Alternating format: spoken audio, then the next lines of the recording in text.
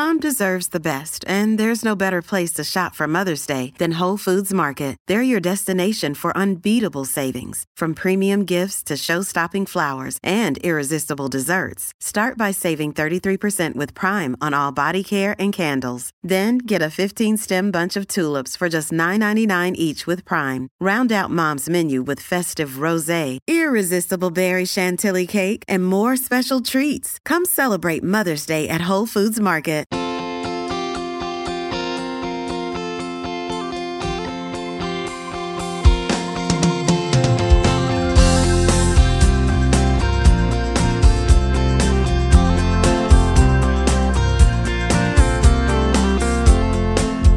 How long gone? Good morning from Seoul. It is 4:46 a.m. Them jeans, how you feeling?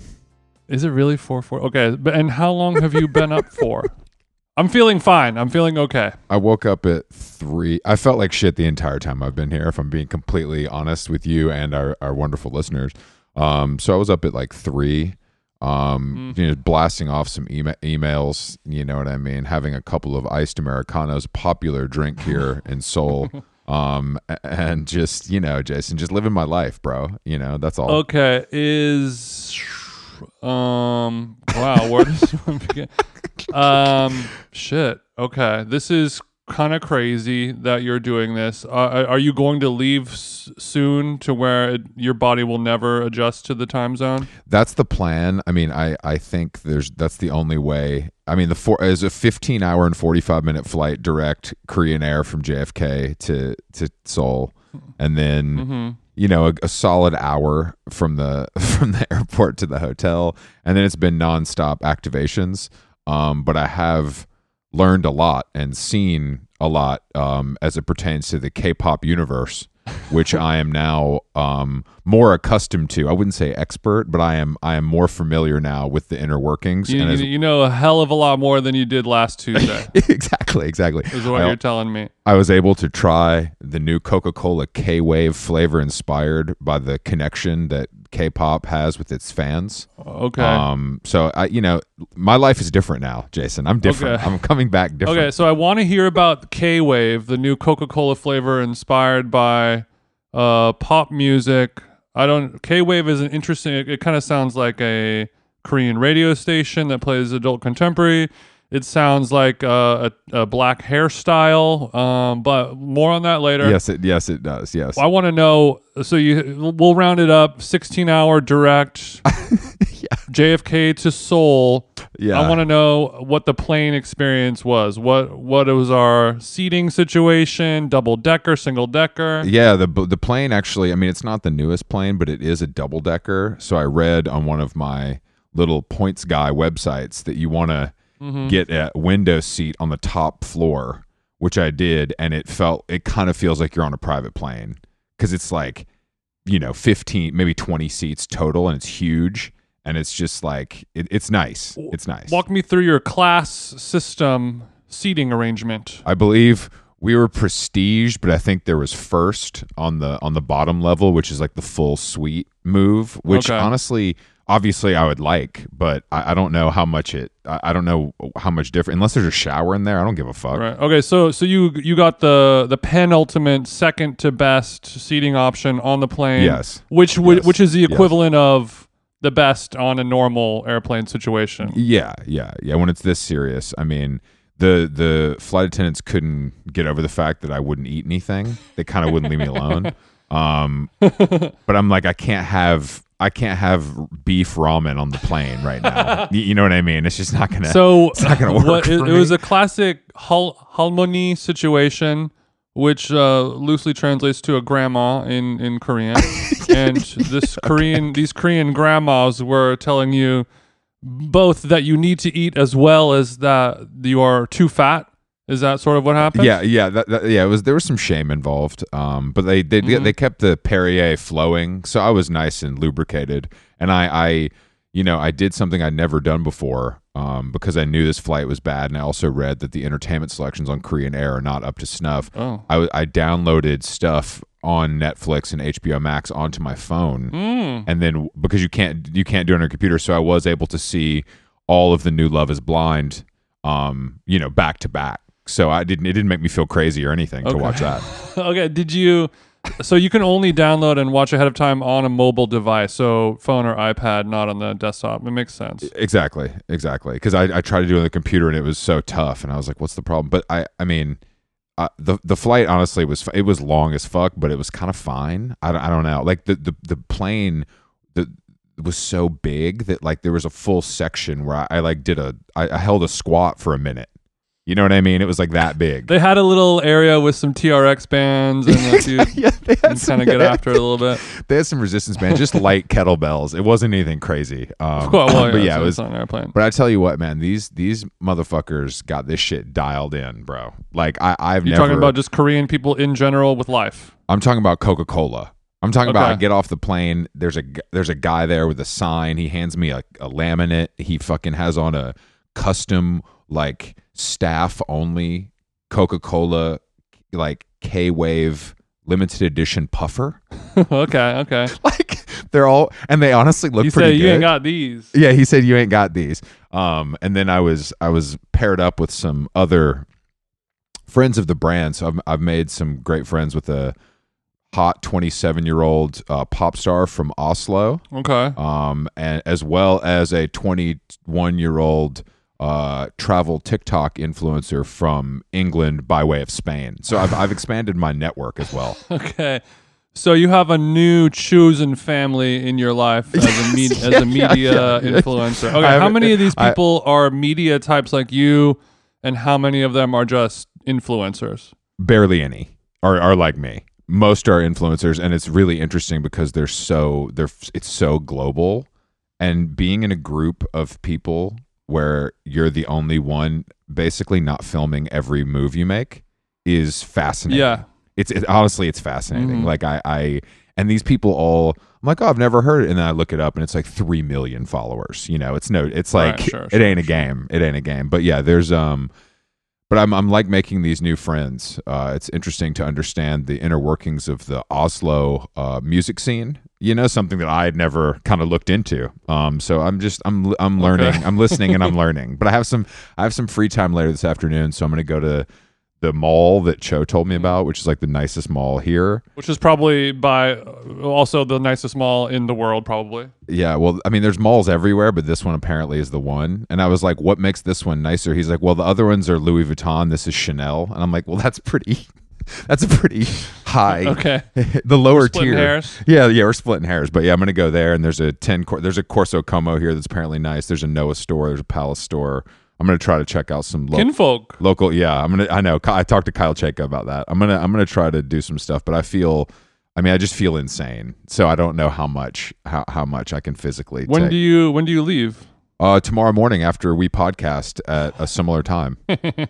straight to the airport, then back to New York for one day, where I am. I've been asked and I have accepted to attend the Charlie XCX boiler room. Oh, jealous. Which she said, she was like, you can say no. I know you don't want to come to this. It was basically her. But I said no, I think I need to check it out. I'm bringing a young person. And who? I plan to stay for about an hour and a half. My friend Jacob, who likes her and also like parties. You know what I mean? So it's okay. Reasonable. And then we go to not Gallagher. No. He couldn't handle that. And then TJ and then you and I are reunited in beautiful Mexico. Fue a la Cancun. Have you for the Hotel Edición? Have you prepared your DJ set? You have your record box out? Like, where are we at? Not yet. I just got back from. I was in wine country for a little belated Valentine's Day for the last day. So it just it's been pouring rain, still is, and just sort of drove in through the floods for a few hours to wine country. And beautiful. had some food at a couple restaurants, and then kind of drove home in the rain today. Okay, that sounds great. And now it's still raining. What's it called? Bells? Yeah, I went to Bells and Bar Le Côte, and I think I saw our guest was in Ojai this weekend as well. So we were both kind of bopping around. But she does the restaurant at the Ojai Valley Inn. Oh, I actually didn't know that. Should know that. Yeah, she does the restaurant at the Ojai Valley Inn. See, now I just fixed it in post. Yeah, it makes sense. It totally makes sense that she was there. She does the restaurant. Yeah, it'd be weird if she wasn't. But it was, it's the cool part about being over there is, number one, I'm a sideways freak, so it's cool to like drive past the hitching post in Buellton to see where of course, the god kind of dragged his heels past a Chevy dealership begrudgingly to go try to get some puss at the post. Of course. You know, I had never. It's so close. It's like an hour and a half drive when it's not a torrential downpour, and yeah. So it really you feel, I don't know, you feel like you're in another state or another country in many ways. It just looks completely different, and it like literally with no traffic and the way I drive, it's 90 minutes as the crow flies. Oh shit. I mean, I'm look. I know you went Lewis Hamilton mode. Like I've driven to Long Beach. It's taken longer, more time than I could do. Okay, so yeah, it's crazy. I mean, so it's a whole other world. Even with the wine is cheaper there. Yeah, well, of course, it's like you're going to the source. You know, that kind of makes sense. The import duties and stuff are not a non-factor. So, well, I think what it is all the people there. They all work in the biz and they know how much everything costs, and they're just like, you can't scam a scammer. So like I sell this wine myself, and I know how much it costs. So it's cool to be drinking like good wine for like, you know, $40 a bottle. That is nice, and I'm glad that doesn't get you pissed in LA. No, it really doesn't. You go to Lolo, they're looking at 100 minimum. Well, I'm glad you made it. I'm glad you made it back. I'm at All Time. They're raping my ass. Oh, All Time. Those prices are something else. Remember when we went to All Time with George, and they're like, the wines by the glass, it's just a red, a white, and an orange. That's it. And they're like, would you like to sample the orange? And I was like, it's the only wine you sell, so just pour it in a glass and give it to me. There's no reason. What choice do I have? What fucking choice do I have? Just I'll give take me this shit.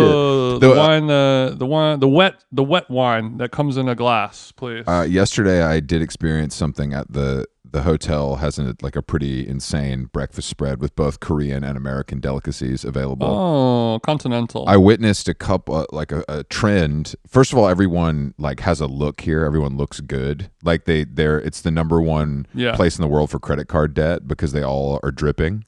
And really? Yeah, that's true.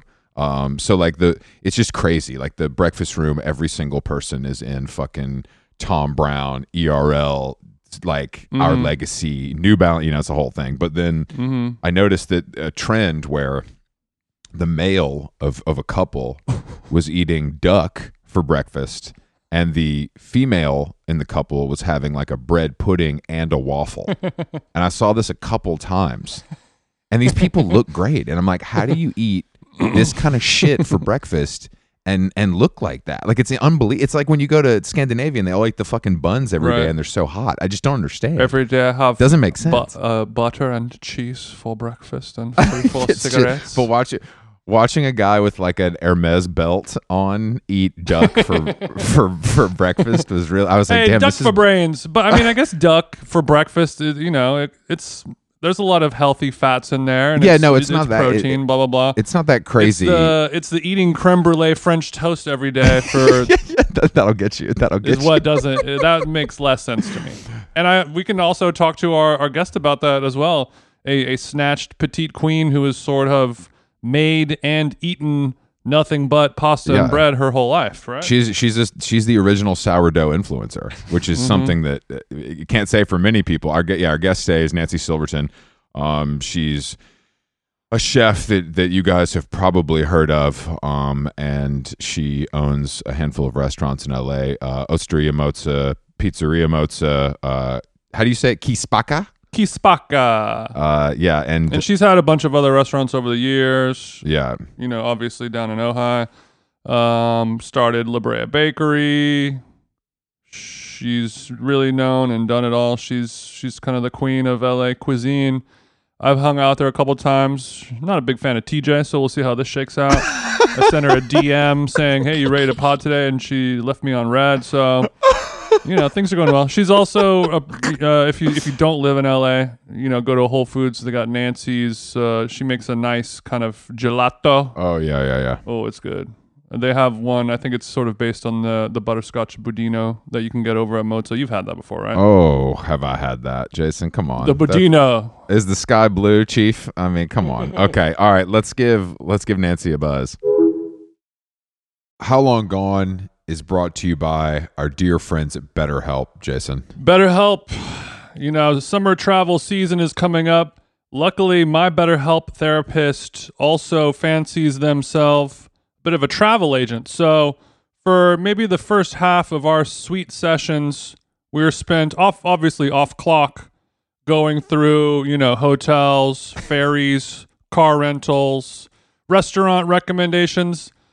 It's as if I have two wives. I have two wives inside of me. And yeah, sure. Yeah, so it is a fun way to find and connect different therapists. You get one that you really like. You guys are gossiping. You guys are chit-chatting. You guys are talking about your personal interests. Next thing you know, it's time to actually do the work. So it feels good building those mental health relationships with people you actually like. And on BetterHelp, there are so many different therapists to choose from. I don't like anyone. If you're thinking of starting therapy, give BetterHelp a try. It's entirely online, designed to be convenient, flexible, and suited to your schedule. Just fill out a brief questionnaire to get matched with a licensed therapist and switch therapist anytime for no additional charge. Get it off your chest with BetterHelp. Visit BetterHelp.com/howlong today to get 10% off your first month. That's BetterHelp, HELP.com/howlong. Nice. How Long Gone is brought to you by Nutrafol. As you know, hair thinning is quite complicated. Like your skin, hair is a reflection of your health. And internal factors can impact the way your hair looks, feels, and most importantly, grows. Nutrafol's whole body approach multi-targets underlying root causes like stress, hormone fluctuations, and nutrient gaps for visibly thicker, stronger hair. Go ahead, give it a tug. Nutrafol is the #1 dermatologist recommended hair growth suppy with over 1 million people seeking thicker, stronger, faster growing hair with considerably less shedding. Thank God. Take the first step to visibly thicker, healthier hair for a limited time. Nutrafol is offering our listeners $10 off your first month's subscription and free shipping when you go to Nutrafol.com and enter the promo code HOWLONG, all one word. Find out why over 4,500 healthcare professionals and stylists and professional stylists recommend Nutrafol for healthier hair. Nutrafol.com, spelled Nutrafol. I got RAF on the nut. .com, promo code HOWLONG. That's Nutrafol.com, promo code HOWLONG. So where are you? What part of the world? I'm actually in Korea right now. Wow. It's 5 a.m. for me in Seoul. What are you doing there? I was invited here by our good friends at the Coca-Cola Bottling Company. They are releasing a new flavor inspired by the sounds of K-pop. So I have been learning a lot about K-pop as well as the Coca-Cola Bottling Company. Do you have any Coke stories you want to share? Cocaine or Coke? Which one? Either yes. one. I'll tell you my cocaine story, but just out of curiosity, is that because you asked me about headphones and then you asked me about what if I wanted to listen to music? Are you both music like driven or something? Is that a component of what you do? That I would say that's a component of what we do. Jason is a DJ for many, many years, and I used to be in the music business, and I'm also just a big music appreciator. Wow! So it's part of our front line, I would say. But I mostly use headphones to listen to podcasts and to edit this podcast nowadays. But well, then back to music. That's the other thing. It's so funny. One of the questions that no matter where in the world I am, and no matter what the magazine is that's interviewing me or the newspaper, one of the questions is, what is your playlist? And it's like, I don't have a playlist. Who said I have to have a playlist, But I'm rare in that of today's world, maybe my generation. I think I'm just rare in that. I don't have a playlist. I like one voice one instrument. Okay, so you're so you're like a Dylan Unplugged, like Joni Mitchell. You got it. You got it. Okay. Okay, and maybe if it's a duo, it's Loggins and Messina, but that's like about it. Ooh. Because I like classical music, and that's what I love in the morning. When I'm in Italy, I don't listen to music in my house in Los Angeles at all. Mm-hmm. But in Italy, my favorite thing to do is to wake up in the morning and go to my Spotify and put on classical music. Love it. If you ask me who are my favorite composers and what are my favorite sonatas, I wouldn't be able to tell you. I like the genre of classical. Yeah. And when I'm in Italy cooking, I will put on, and I do have my own Spotify music. And whenever I hear a song I like, I add it. So I have 500 songs on them that are so random. Mm-hmm. But for the most, besides my classical, I love words. I like lyrics. Mm-hmm. Oh, so okay, that's okay. So you're paying attention. Yeah, and that's what really sort of draws me in. And so when I hear some of the music that is appreciated today, I just don't get it. I really don't. Yeah, I mean, and I'm like, what is this? Is this electronic or is this heavy metal? I don't even know what the music. I am so detached from that world. I kind of like this because I never meet people like you, except for my own father, who historically has driven to work for 30 years in silence. Yes, me too. Both ways. Yeah, and you know why? And I'll tell you why my drive in silence. Another thing, and I'll tell you, I can't stand the fact that you can't turn a radio on and turn a radio off and press a button.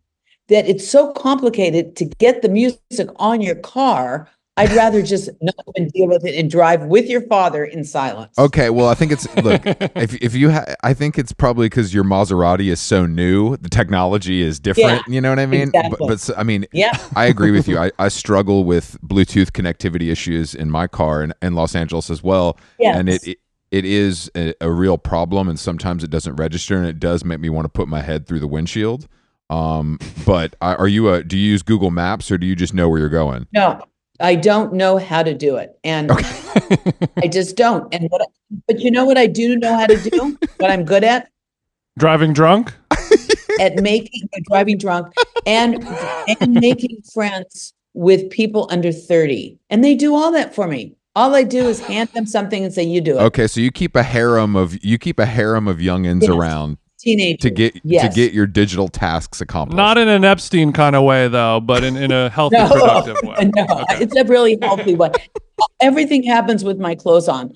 But I can't, the world has gone beyond what I am capable of understanding. And so I just grab the closest teenager and just say, you do it. This is cool. This is cool because I feel like everybody likes to feel needed. Yeah. And if it's easy for you to help Aunt Nancy with her phone, then that's a good feeling. That feels like you're really helping someone, because I'm sure you seem helpless and desperate. I do, but what happens is I see the old mother in me talking to my kids when they were younger, and them trying to work out something, and me trying to give them the tools to be able to figure something out, and that it takes a little bit of effort, but then you can do it. Mm-hmm. And me, in my old mother, I've just given up on even trying to figure out how to use Google Maps or how to use Bluetooth or how to stay relevant, because I just don't have the patience, the time, and most of the time I don't have the interest. So I'd rather not figure out how to do anything in the car, and I'd rather just drive in silence. You've made it this far in life, and also a person in your situation, running multiple businesses, you have become a master delegator. It's the only way you're able to function and survive. So why not keep delegating to these young people? Right. If you can give them a little focaccia at the end of the week, they're happy, right? Yeah. Exactly. But I do need to know about this new Coca-Cola brand. I mean, so is it something that's only going to be, and I'll tell you why in a second, but is this only going to be available in Korea? I don't know exactly. I don't think so. It just came out yesterday. Like I was at a press conference with like 300 members of local Korean media. And it's described as a fruity fantasy is the flavor. So it's, it's a baseline of classic Coca-Cola with some sprinklings of ingredients inspired by the K-pop universe is what I've been told. It's also sugar-free. Yes, it is sugar-free. But so when you say the K-pop universe, so what does that mean? Because it's a great question. It's a great question, Nancy, and I thought the same. How do 4 girls wearing miniskirts affect the flavor of Coca-Cola? Yeah, is your question? exactly. That's a very good question. Yeah. They linked up with a K-pop legend, this guy JYP and his company, and they made a music video and song with all of his artists that was sponsored by Coca-Cola. And I have to say the song is pretty catchy. The video premiered yesterday, and I'm not really a K-pop head, and I do remember the chorus. Oh, wow. But how does it taste? How did they get that flavor in the can? I asked the CMO this yesterday, and I think that those scientists and at the Coca-Cola company in beautiful Atlanta, Georgia, are keeping that close to the vest. Mm-hmm. I'm not exactly sure. But I think that there's Korean food, as you know, is so flavorful and there's so many elements to it. Exactly. I feel like it wouldn't be that hard. It's not that hard to find something. But they're more savory, no? I'm not an expert. In fact, it's been really tough for me to eat here as a vegetarian. They don't really understand what that means.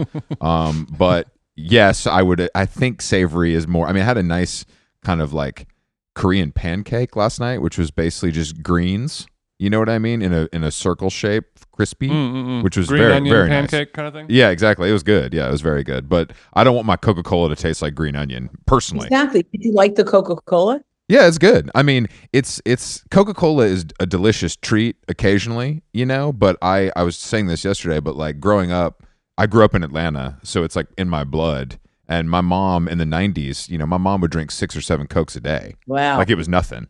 And she looked good too, which is crazy. Yeah. Many moms did. Do you drink? No, I don't drink it only because, I just think of how bad it is for you and I think of the calories and the sugar. But I got to tell you, if it didn't have calories, it didn't have sugar, and it was just the flavor profile on a hot day over ice, Yeah. a Coke, and not a Coke substitute, because they're terrible. Nobody has achieved anything. Full fat Coca-Cola only. Classic tradition. You have to, in my opinion, the best way to eat it is you're hungover, pepperoni pizza or a cheeseburger, ice cold Coke over, Yeah. in the glass. Nothing better. But I am opening up this, I don't know why, this tiny pasta bar in Koreatown. Oh, really? Okay, in Los Angeles. In Los Angeles, and I wanted to call it K-pop pasta, but it's not. It's some crazy Korean jargon for something else. I don't think I would ever even remember the name. But anyway, I was thinking about that Coca-Cola. That maybe I would do something with that Coca-Cola if it's something that's going to be available. I'll set you up with our friends over at Coca-Cola. We can get that moving. What is this? It'd be our pleasure. Why are you opening a pasta restaurant in Koreatown, if you don't mind me asking? Do you know, are you both from Atlanta? Does anyone live in LA over there? Yeah, I live in LA. Yeah, LA. we both live in LA, at least some of the time. Where do you live? What part of town? I live in Glendale. I've been on the east side my whole life, so Silver Lake, Atwater, Glendale. But I've been to all of your restaurants many times. I live in West Hollywood, spitting distance from Mozza and your other members of your empire. Well, in Glendale, do you go to that wonderful Armenian bread place called Hots? Oh yeah. I've been there. The one where they roll up the greens inside of it. Yes. I was thinking of your Korean pancake. Yeah. But in K-Town, there's a young, I guess he's an entrepreneur. He has a couple businesses there, a nightclub, and then he opened up, which I went to look at it a couple of years ago, which was, I don't understand the joy behind that, but it's that axe throwing bar. Okay, so if you want to let off some steam, you go in, you pay your money, you throw axes, and you kind of try to forget about your problems. Yeah. A fly-by-night trend that I'm surprised is still sort of existing. Yeah, exactly. No pun intended with the fly. So he was obsessed with my partner, Joe Bastianich, and loves pasta. Sure. And convinced Joe, my partner, to partner with him, meaning me too, in a pasta restaurant in Koreatown. And so that's why. Because you need another restaurant in LA, right, Nancy? Well, first of all, I need another restaurant in LA. But see, my whole thing was, okay. So let me research this and try to develop sort of a fusion that actually works. That could be interesting. But it's not what he wants. He wants just a regular pasta restaurant. My feeling is, why do you need just a regular pasta restaurant where you can get, carbonara or cacio e pepe or, whatever, amatriciana? In Koreatown, it makes just zero sense. Why not go 10 minutes north and go to pizza? It's like, I don't understand this. So I think I have to fight a little bit more for some of these Korean flavors. I mean, you've had like the noodles with black bean paste before. It's kind of a Korean Chinese fusion dish. Yeah, that one's pretty good. But something like that. But also, do Korean? I think Korean people in general love the traditional, authentic version of it, and maybe not necessarily a fusion version of it. So right, but they can't all over town, So why not get the people that are visiting Koreatown that love the energy of being in Koreatown and have them also want to try something where they're getting a little bit of Korean and a little bit of Italian. So not just geared towards the Korean neighborhood, because there's so many people that go to Koreatown now, so many non-Koreans that live in that area. Because again, it's not like I'm bringing something to them, to their neighborhood, because they live so far away from. Yeah, they live 7 minutes from Silver Lake. It's not the other side of the world. Exactly. Like, just go to Silver Lake and go to Alimento, It's not that serious. It's not that serious. The parking's bad everywhere. Just pick your poison. Yeah, exactly. That's true. What's the timeline? Probably are we on? Like maybe fall. Fall? Okay. All right. Well, we'll look out for it. I'll take an Uber to Koreatown, and try out this pasta restaurant. I'm not opposed to it.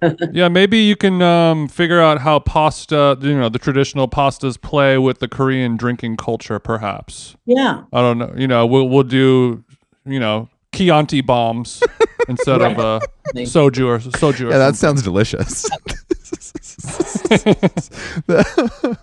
Maybe some Fernet, some Amara, who knows? Yeah. Exactly. This is exciting. Yeah. Well, I mean, actually, speaking of me rudely saying like you need another restaurant, your podcast, the intro of it, you sort of say like I'm the world's busiest chef or something like that. Oh, that's sorry. Yeah, and that I wouldn't have said that myself. By the way, that was written for me, as you could probably tell. Yeah. I assume so. Okay, I'll take that.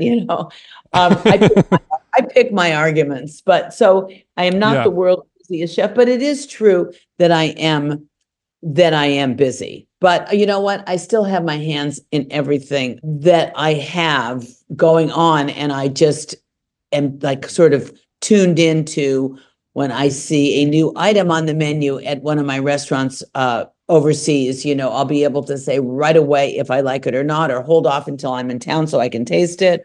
Or, send a photo. But I notice that, each and every day. I have a restaurant that I opened 9 months ago in Riyadh. That's Saudi Arabia, if you don't know where Riyadh is. Oh, okay. I like this. Getting that blood money, baby. Let's go. Another day is here, and you're ready for it. What to wear? Check. Breakfast, lunch, and dinner? Check. Planning for what's next and how to save for it? That's where Bank of America can help. For your financial to-dos, Bank of America has experts ready to help get you closer to your goals. Get started at one of our local financial centers or 24/7 in our mobile banking app. Find a location near you at bankofamerica.com/talktous. What would you like the power to do? Mobile banking requires downloading the app and is only available for select devices. Message and data rates may apply. Bank of America N.A., member FDIC. Korea World is a new cookbook written by Dookie Hong and friend of the show, Matt Rodbard, the New York Times best-selling authors of the book Koreatown. Korea World is a vibrant exploration of the evolution of Korean cuisine, both in Korea and in Korea towns across the United States, with more than 75 bold, flavor-packed recipes and stunning photography. The authors take an inside look at the exciting evolution of Korean food through stories of chefs, home cooks, as well as recipes that are shaping modern Korean cuisine. The book begins in Seoul, where the barbecue scene is pushing into new territory and where the city's third wave coffee culture is exploding. The tour continues with late night food adventures in Los Angeles, my hometown, and stops into the kitchens of innovative chefs from New York City to Portland, who are putting modern spins on Korean classics. Recipes include giant short ribs, whole fried smash rockfish, and pineapple kimchi fried rice. I'm sad I didn't get to name the foods and you did. Korea World is essential reading for anyone curious about the future of food. Available wherever books are sold. I was just there, but it's just interesting, I mean, it's really easy to take a brand and not watch over your brand. But my feeling is if I'm going to go to the trouble of being a busy person, then I need to take after and look after what I have. And so I do. And, you go to these places where we have very competent chefs that are leading them, and yet things slip and things change and they don't even know they're changing. I was looking at this chicken dish that they do at one that's the same as in Kispaka, because it's a Kispaka that I opened at in Saudi. And it's a dish that is a chicken dish, half a chicken that's served on bread, chicken toast, Yeah. Classic. And I would say, wow, this looks so much better here. I mean, the version, because the chicken is the right size. I find the one that we use in Los Angeles way too big, and all different reasons. And then I go to taste it, and it's like, why is there brown sugar in this dish? And one of the cooks decided that the sauce needed brown sugar, right? So the chef obviously wasn't tasting the food or didn't notice, but I need to travel halfway around the world to realize they're putting brown sugar in the sauce, but at least I bring it back so that when people go to my restaurants around the world, they know that they've eaten that dish somewhere else. And that's not true, I think, with a lot of other restaurants or empires that sometimes I'll go to. It's like, okay, that guy's dialing in, because if they knew what was happening here, they'd be pretty ashamed. The continuity. I mean, I guess that's the thing that you have to think of when you're scaling on this global level. You kind of have to think like a Din Tai Fung, where people know and expect these dishes. The focaccia de areca has to taste the same as it does everywhere, or else you failed. Yep. Brown sugar in the roast chicken. That's fucked up, if you ask me. I don't know much about cooking, but that sounds fucked up, even to a layman. Yeah. Right. Hopefully his punishment was swift and severe over there. No, it was just that don't put brown sugar in it. How about I put it this way? It was swift. Okay. You took care of business. You took care of business. Yeah. So even though you are very busy and you are traveling the globe and you are taste testing in Saudi Arabia, why did you start a podcast? Yeah, everything. I don't usually have an idea of I don't look at myself as an entrepreneur. The few things that I do that don't have to do with my immediate, say, one restaurant and ends up being a second restaurant or a cookbook or a podcast is the idea comes to me. And if I think it's a good idea, it's like, sure, I'll do that. And that was what was with the podcast. So as you know, my co-hosts, Lori Ochoa and Ruth Reichel are good friends of mine. And Ruth Reichel comes to Los Angeles, except for this year, had been coming to Los Angeles for 3 months for the past 8 years to get away from the cold of New York. She's been wintering here. Yeah, she's been wintering here. And then Lori and Ruth and I are all good, very good friends, and we walk together and we talk about exactly the nonsense and unscripted versions of what is on the podcast.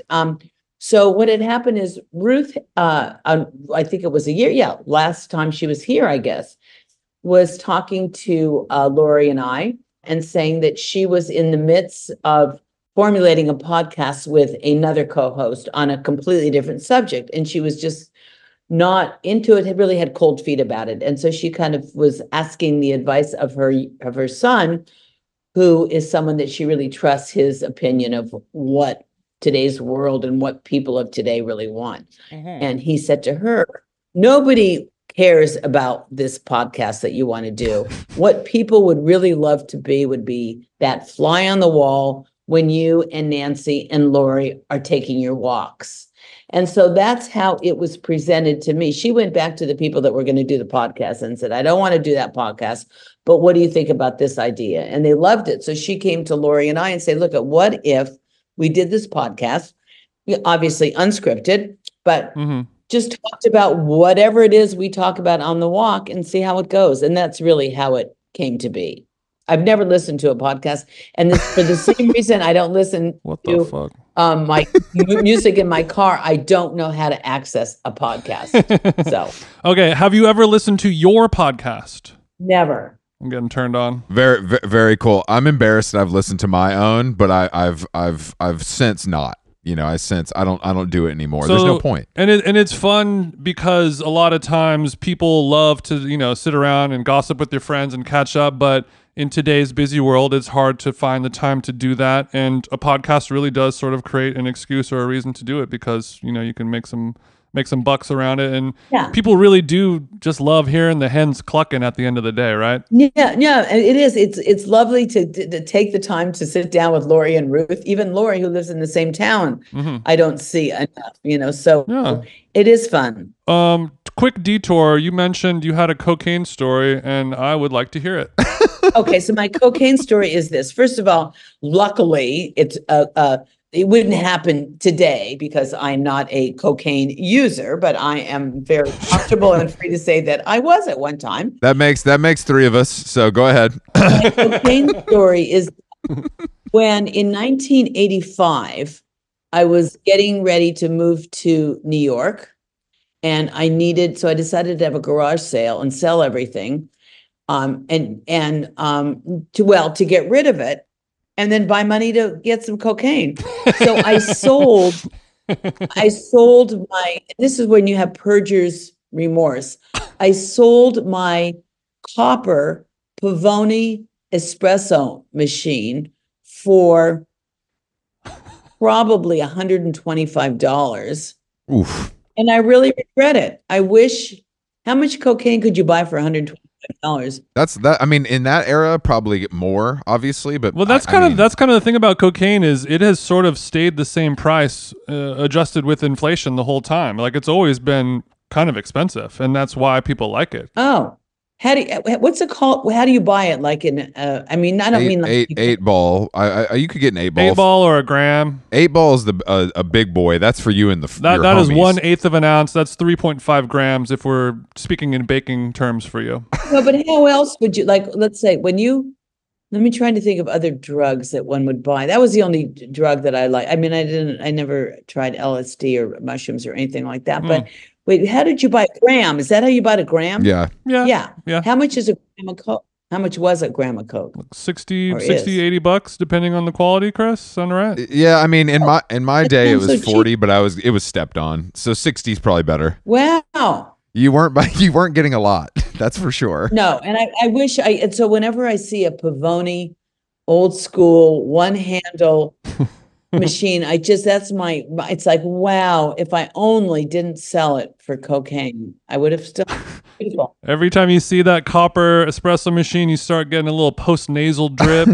You start talking about starting a band. Yes, trying to organize my playlist. 85, that is primo cocaine using years. LA in 85. Yeah.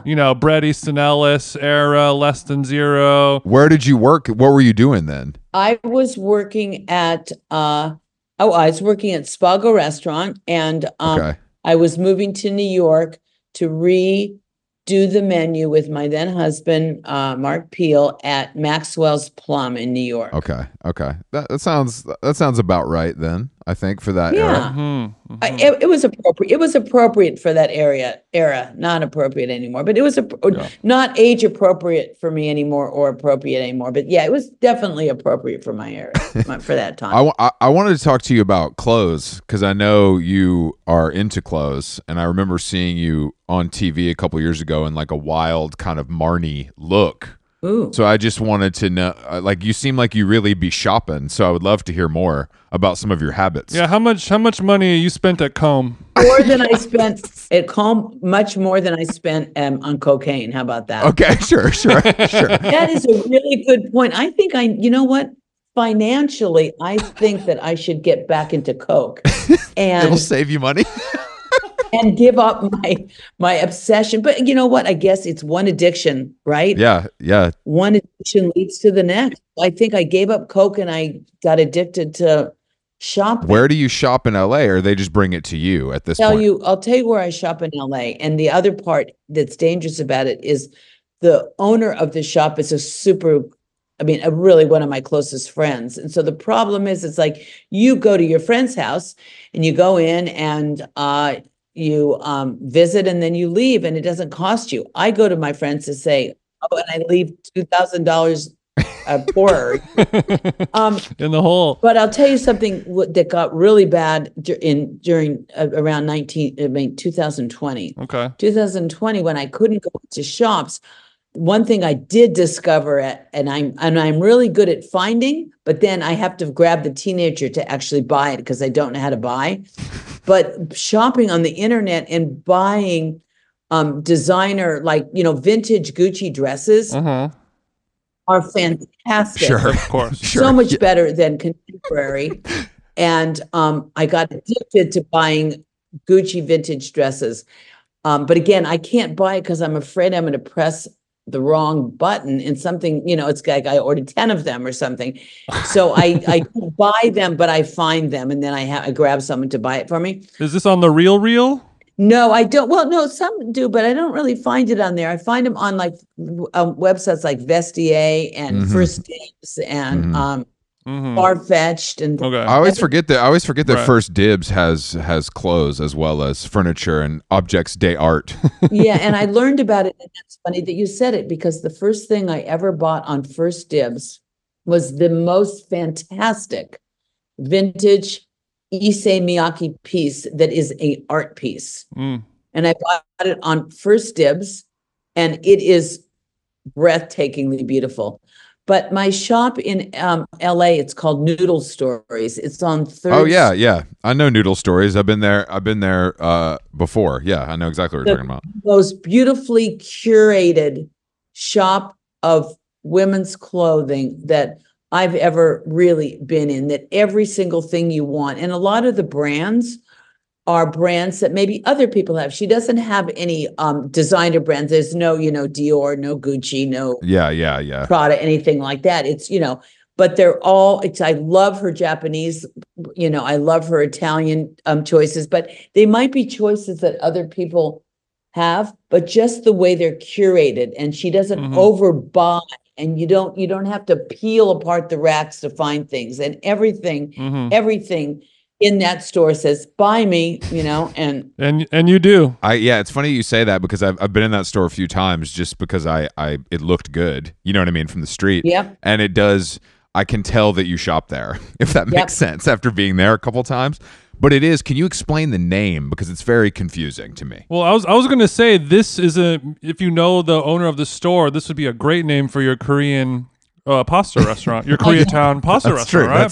That's true. Well, you know what's funny? You just made me think of this. When I first started shopping there, and this is years ago, 25 years ago, I would get denied by my credit card company all the time because they couldn't imagine somebody was spending that much money at a noodle store. $3,800 on ramen. Yeah, I mean, exactly. You're not David Chang. What's going on here? We're flagging it. But she's Korean, and Okay. Noodle Stories is I've asked her a million times, and I knew, but it's like a little. It's not like a fairy tale, or it's not like it's a type of little story. So I wonder if it's like Jingles, or it is something, but like a little limerick or something like that, a noodle story, or it's something like that. Now I'm ashamed that I can't remember which, because she's told me and told millions of people that asked. Do you live in Hancock? Do you live in Hancock Park? Yeah. Okay. So you live right near the restaurants. I live on Van Ness. Yeah, I live on the last street possible that I'm allowed to brag and say, "Oh yes, I live in Hancock Park." The next, that's something else. That's a good trick. What would you call the next? Then what's right? What's bordering you then? So and it's not like Hancock Park is just a noticeable name that people know to a certain geographic area, but really it's Windsor Square.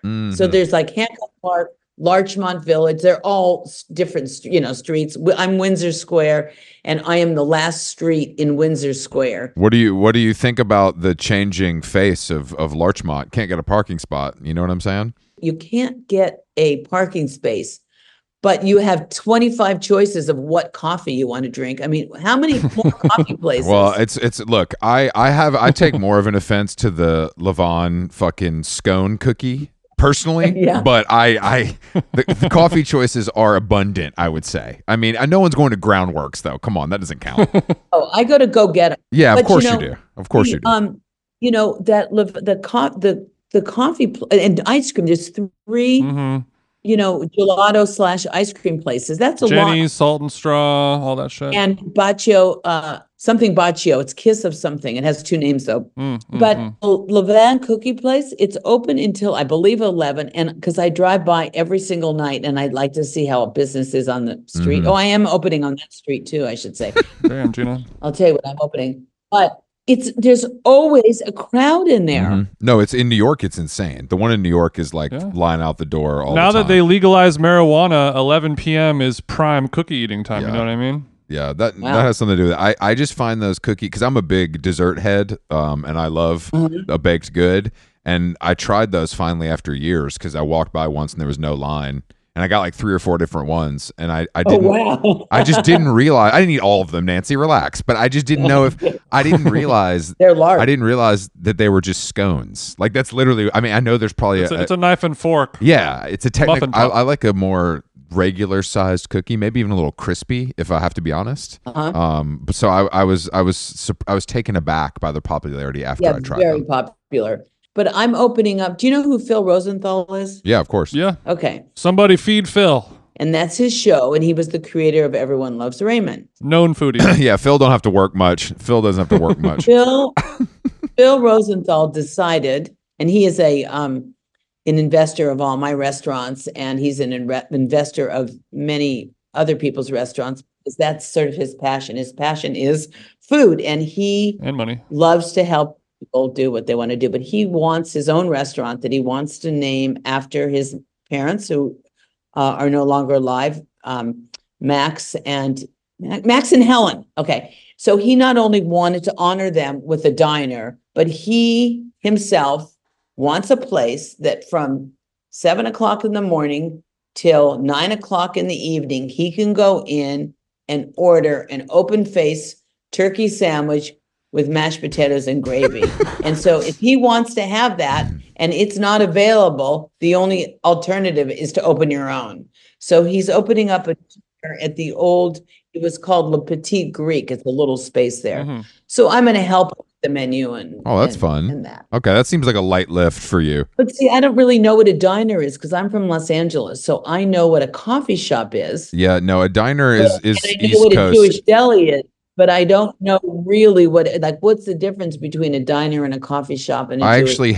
actually don't really like diners. They're romanticized on the East Coast too much as a place where like you would go in high school and like drink coffee and like sit there with your friends. I think a you know? diner vibe is Swingers, Fred 62, Cafe 101. Those are kind of our LA But aren't diners. those coffee shops? No, those are diners. Eh. Those are diners. Why are they diners? I just think that the traditional one to me is like a East Coast kind of like tri-state area. Yeah, me too. Yeah, you go get a patty melt, some onion rings, a cup of coffee. Yeah, but you can get that at Swingers also. Now, the New Yorker just did, not just, but maybe in the last couple months, did a very interesting little article. A writer did a great piece on diners, and what she was saying, because it was it Hannah? Was it Hannah Goldfield? I don't think it was Hannah, because she does the reviews. I think it was actually a piece. Okay, like a long form. Yeah, but 1 page long form. Yeah, but it wasn't a review of a specific place. And what she was saying was this: what's a diner? Okay, the popularity of diners now.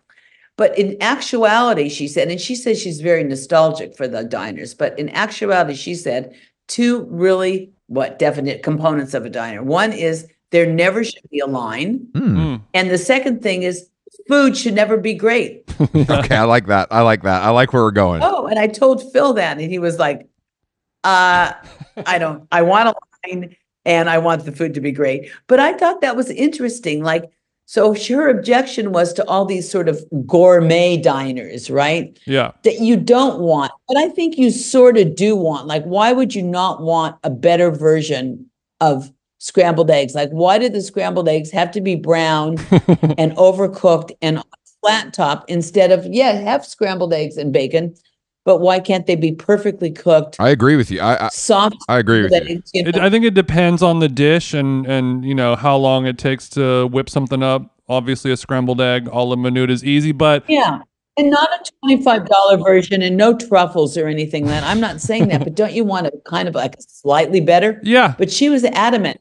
It shouldn't be better than good. I back that. I think the magic of the diner is you want the food to come out a little faster than it should. Yeah. And you kind of want it now, and you're ready, and you want to get in, get out, and leave, and you're willing to sort of sacrifice 10% of quality. Yeah, you can do that, but I guess Yeah, you can do that. So then when you are, say, creating the food and you make something like you scrambled eggs, what do? And you say, ooh, these are too good. Down it make them a little worse. Let's get. I'm too good at making eggs. We got to tone this down. We got to fire this guy. He's too good. Yeah, He's too good back there. These cage-free eggs are too delicious. Let's get some Smart and Final shitty eggs in here. Let's get some Cisco eggs. Yeah, I don't. I mean, I guess that growing up in the South, our diner was Waffle House. Yes, which isn't a diner. It isn't a diner really, but it has the same conventions as a diner. It's got a counter. Yeah, it's got like bad breakfast leaning food. So that's kind of what I Google diner, you get Waffle House comes up. Interesting. Now, there was a coffee shop, because they called it a coffee shop when I was growing up here. It was called Ships. Ships. Great name. And it was on La Cienega and I don't know what, say Pico or Olympic or something like that. And there was a second one in Westwood, much after the first. And they had a toaster on the table, but they made something called a ship-shaped burger, which was just a patty melt, but they called it a ship-shaped burger. And they ground their meat fresh every day. And I still taste that patty melt. That still, for me, is the bar of all patty melts, is that ship-shaped burger. But see, they called it a coffee shop. It was called Ship's Coffee Shop. And it had a wonderful neon sign. This feels like an LA difference, honestly, to me. I think it really is the same thing, but I think LA called it something different. Yeah, I think it's the same thing, just the semantics. Well, let's say this. On the East Coast or in Atlanta, and maybe that is the East Coast, was there anything called a coffee shop, or did you only have diners? There was only diners. There's a Jewish deli or two, but mostly. So maybe that's it. Diner. When Phil says a diner, he means a coffee shop. Then yes, I think. I mean, I call because a coffee shop where you can get breakfast all day, right? Yeah. You got to have breakfast all day. Yeah, I mean, I'm a breakfast all day. I would eat breakfast for lunch every day if I could, but over here in Korea, it's a little tough. Get a nice shitty bagel. Well, speaking of a nice neon sign over there, bagel. I'm gonna get. Have you ever been to Courage Bagels? Of course, I haven't. I refused to go. Why? Because you didn't like the line. No, I'm not waiting in line for a fucking bagel. Like, I'm just not doing it. Oh, come over. I'll get you one. They are fantastic bagels. No, I'm sure. They're just that good. So, like, what do you do when you boycott a bagel place, which, by the way, hurts nobody but yourself? Then what do you do? Sam's Bagel, or where do you go then? He has water for breakfast, so it doesn't really apply to him. You have an English muffin? No, an English muffin sounds good. No, I love bagels. I live, most of the time in New York City, and I'm good. Like, I get my fill in New York, I think, and I don't need to go to one of the worst blocks in LA and wait in line at 7 a.m. Well, I'm going to try to get those bagels. So. They're delicious. I think you can skip the line, Nancy. I mean, if I can skip it, you can skip it. But he doesn't wholesale, and I have to convince him that I need those bagels. See, and then you would say, I'm not going to Max and Helen's because their bagels are too good. Yes, exactly. Yeah, exactly. The bagels over there are too good. I cannot patronize that cursed place. Okay. Well, I mean, what is your take on the milkshake? Oh, speaking of diners. So that's another thing. It's like, I feel like, growing up, I didn't go to coffee shops with my parents. Well, I shouldn't say that. We went to one in the San Fernando Valley. It was called Dupar's. Classic. And my dad loved Dupar's. Yes. But I wasn't brought up on milkshakes and things like that. I never had them. I think I had my first ice cream sundae at Baskin Robbins when I was like 13 years old. And my friends that took me were horrified that I had never had a sundae before because I wasn't allowed to eat sugar really. So I don't have that milkshake desire. I mean, it's a good thing. Yeah. No. I love them. And I love the idea. What I don't like about them like now is it just like I wouldn't like Coke. I don't want to drink my calories. Mm-hmm. However, I think it's really important to get the right one. So I did order to start practicing, and I will, because it's got to have the right thickness in the straw. It can't be so thick you can't get it through the straw, but obviously not water. It's got to be cold. But I got what I think are the two components that are going to make it better than maybe not giving any thought to it. And one is I bought Fox's You-Bet syrup for the chocolate rather than like Hershey's syrup. Mm-hmm. And then I bought Horlicks malt rather than Carnation, because I know it's I know Horlicks malt products, and I am going to experiment. Okay, so you're going to be in the lab experimenting with some milkshake. Yeah. All the old people of Los Angeles are rejoicing right now when they hear you say these words, because young people don't know any of the things that you're talking about right now. Liz, our chef here, by the way, who is Korean, and she's young in the sense that she's almost 40. She never heard of Horlicks and never heard of Fox's You-Bet. I mean, I've never heard of them. I've sort of heard of it, and I'm very much into food, but it's a little before our generation. Yeah, which is fine. Yeah. Speaking, you mentioned neon signs. I wanted to know why chefs feel the need to have a shitty neon sign inside of their restaurant. I don't know, because it's like what else? What they need to have fake vintage metal signs too. With that, there won't be a neon. Like when you see a message written like a text like in a handwriting or something like that. You've seen it before. I think the Casa Maria Luigia has that sign when you enter in the lobby, and I think Funky has one as well. Yeah, it's something that needs to change. Yeah. What is it? The investors that you have to appease them? What do you think it might be? Yeah. Well, also, again, it's that trend. You see it somewhere, and maybe the first time you see it, it's like, oh, that's a throwback. That is cool. But it's the same as like, when did the ampersand become so popular? That's a great question. That feels interesting. That feels like something we have to blame on the graphic design community. I feel like they began using it as a tool versus I feel like the ampersand, but that's true. I agree with that, Chris. I feel like the ampersand sort of came around the same time where restaurants had to be called a word and a word, or something involving provision house. Yeah, you know what I mean? Yeah. Or like, this is an eating place establishment, and you have to say the year that it was built. Yep. 2019 eating house and shop. Yep. SHOPPE. Yeah. We just have small larder essentials. They're all locally sourced, of course. Right. I can't wait till you open Nancy's larder and shop. I think you can have that one for free. Oh, thank you. How do you spell shop again? SHOPPE. Like an apothecary. Come on. In the 1800s. Yeah, exactly. Ye old. Ye old. Yeah, ye old. Where you go get your unicycle repaired or something like that. What do you remember the last person you comped a meal for? The last person I comped a meal for? Yeah.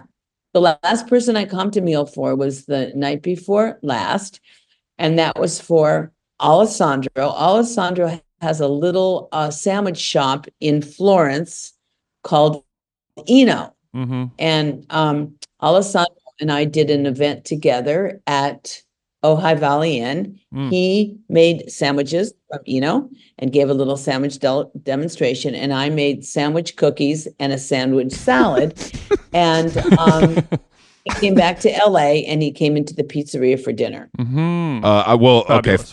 Follow-up question. What is a pizza sandwich? Is that just kind of... No, a salad sandwich. Oh, salad sandwich. Salad sandwich. The salad sandwich is a stacked iceberg wedge. So instead of it being cut into a wedge, it's a baby head of iceberg that's cut horizontally and stacked like a sandwich. That sounds pretty good. Protein style. Yes, protein style. Speaking of, what's your In-N-Out order, Nancy? We're in the lightning round now, if you couldn't tell. We are in the lightning round, and that I have never physically myself gone to an In-N-Out burger. And yes, I have had a bite of one, and that's because somebody brought them back to work one time, or we used to buy In-N-Out for the staff when they did a good job because they love In-N-Out.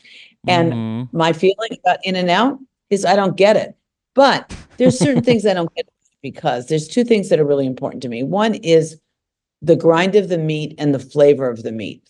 I like a meat that is coarse to ground, that is loose kind of packed together. And this goes back to the days of Ship Shape, by the way, and that it has a component of dry age in it because I like a certain bit of funkiness. So I taste the beefiness of the patty.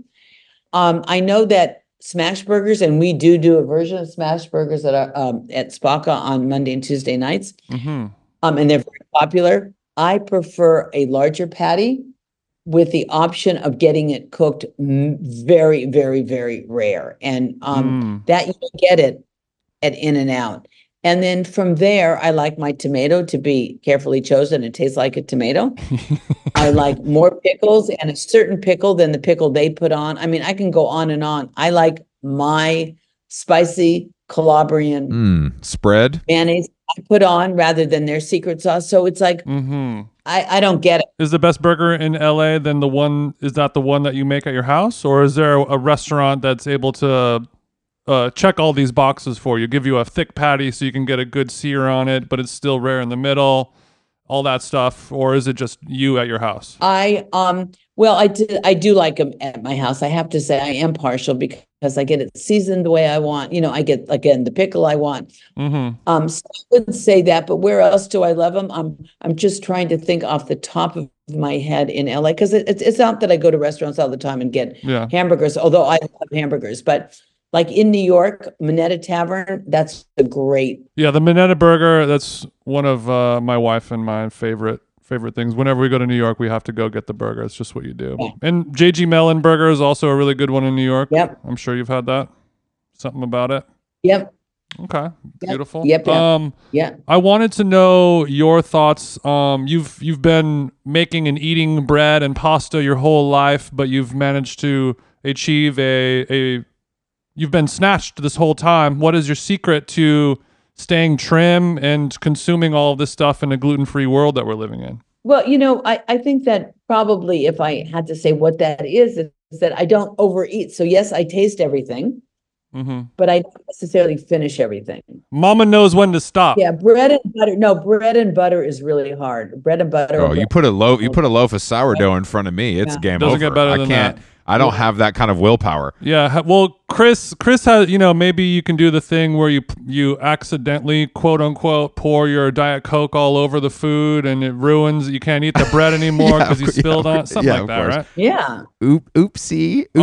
Nancy, are there any people that order things from you from the restaurant directly that is maybe off menu, like a cool celebrity friend or a close friend, where you have to like make them a special thing that is not normally on the menu for the average customer? You know, off the top of my head, the only thing that comes to mind is because we have these three restaurants, next to each other, a close friend, say more than, say, a celebrity, but say a close friend that's eating at one of the restaurants, but really wants one thing from the other, I will tend to sneak them that other thing, Yeah. I've had the pleasure of enjoying that one time when I was eating dinner with Redacted, but we were able to get martinis at Kispaka one time, and I won't tell anyone that. Oh, wow.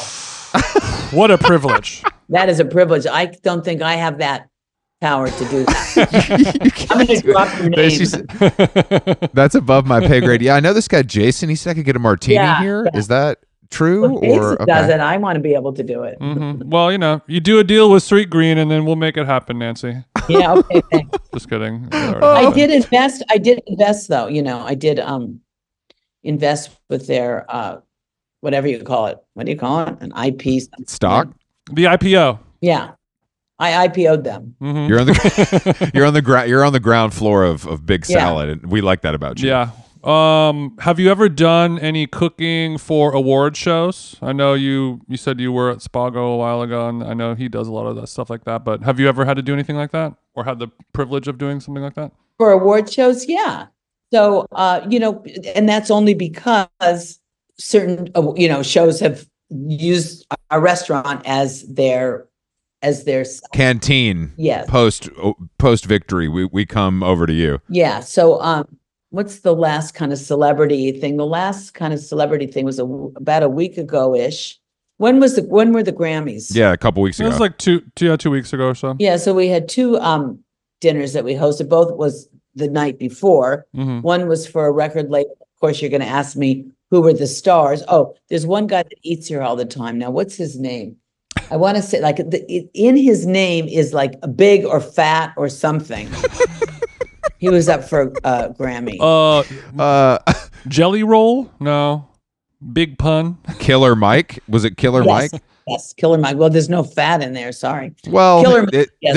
there's a reason your head went there, Nancy, and Okay. it's not because he's so slim. Okay, but he's a good customer. He was killing them breadsticks, is what we're saying. Yeah, Killer Mike and Killer Mike's label, because there was somebody else. They bought out the Osteria, but we catered a big pre-party at for Spotify. Oh, nice.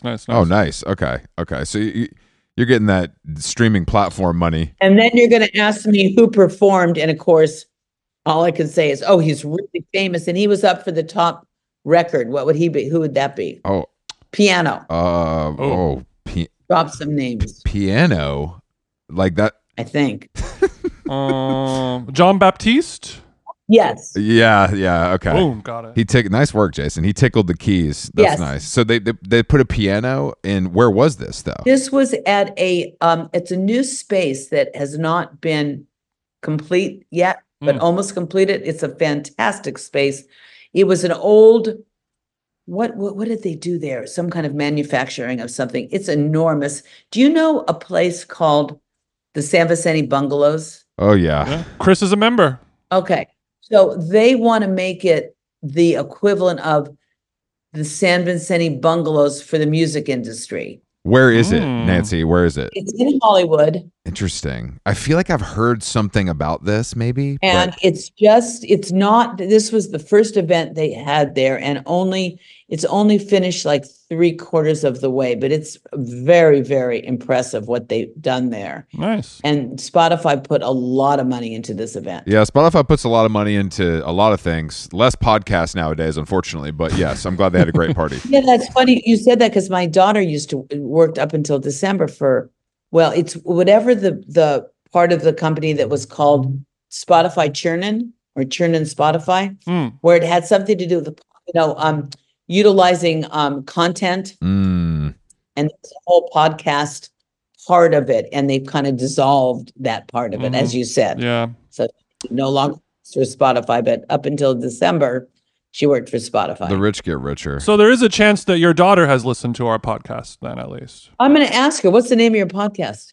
It's called How Long Gone? Gong, G-O-N-G? G-O-N-E. G-O-N-E. How Long Gone? Yeah. How long gone? I'm going to ask her. Like the radicchio's all gone. Yeah. That kind of. She use it in Shut a up. sentence. You brought it down to my terms. Now I can relate to it. Yeah, we have to kind of bring it down to your terms. Luckily, I know everything about food and podcasting, so if only I was a teen, you could hire me to sort of navigate you through life. So wait, tell me the name of the podcast again. How Long Gone? How Long Gone? Actually, I reached out to Ruth Reichel a while ago to see if she wanted to come on this podcast, and she politely declined. So, Ruth, if you're listening, suck it. Yeah. Probably. See, I'll tell her not to. I'll tell her to rethink. Thank you. But I wonder. She's like, these guys are if monsters. it has anything to do with. No, she doesn't have another podcast. She has print. She has some news. I see. Yeah, I listened to her on Julia Louis-Dreyfus's podcast, and she was a really good guest on that episode. I liked it a lot. Yeah, I'll remind her that you're really fun to talk to, and it's not like the other pods. I don't think you asked me boring. Yeah, it's not the. Yeah, we're not like those other guys. Yeah, we don't ask boring, stupid questions, but also on the other side of the coin, we don't ask you about the thing that you're on the show to try and plug.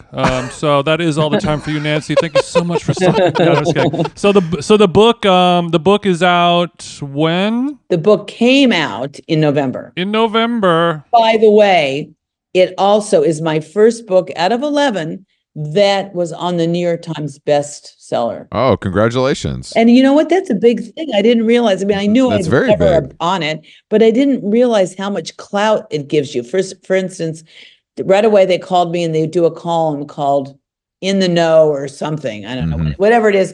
They interview people that are on the New York Times bestseller, but that was immediate. But also, the publisher also already wants to know, okay, what's the next book? Once you're on the New York Times book list, you've got to get a book out really fast right after it. It's like, really?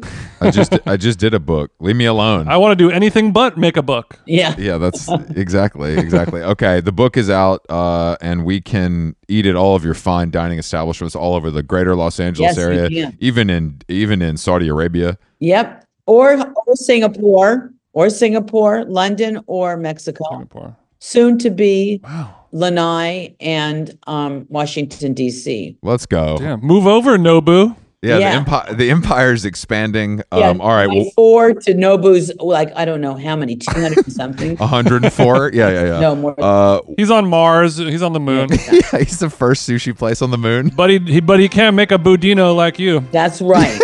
No, but thank you, Nancy. Right. We've been fans for a long time, and I'll see you at Mozza for some mozzarella. Well, I would love to meet you in person. Yes, for sure. We can set it up. Hey, and bring a Coke with you, okay?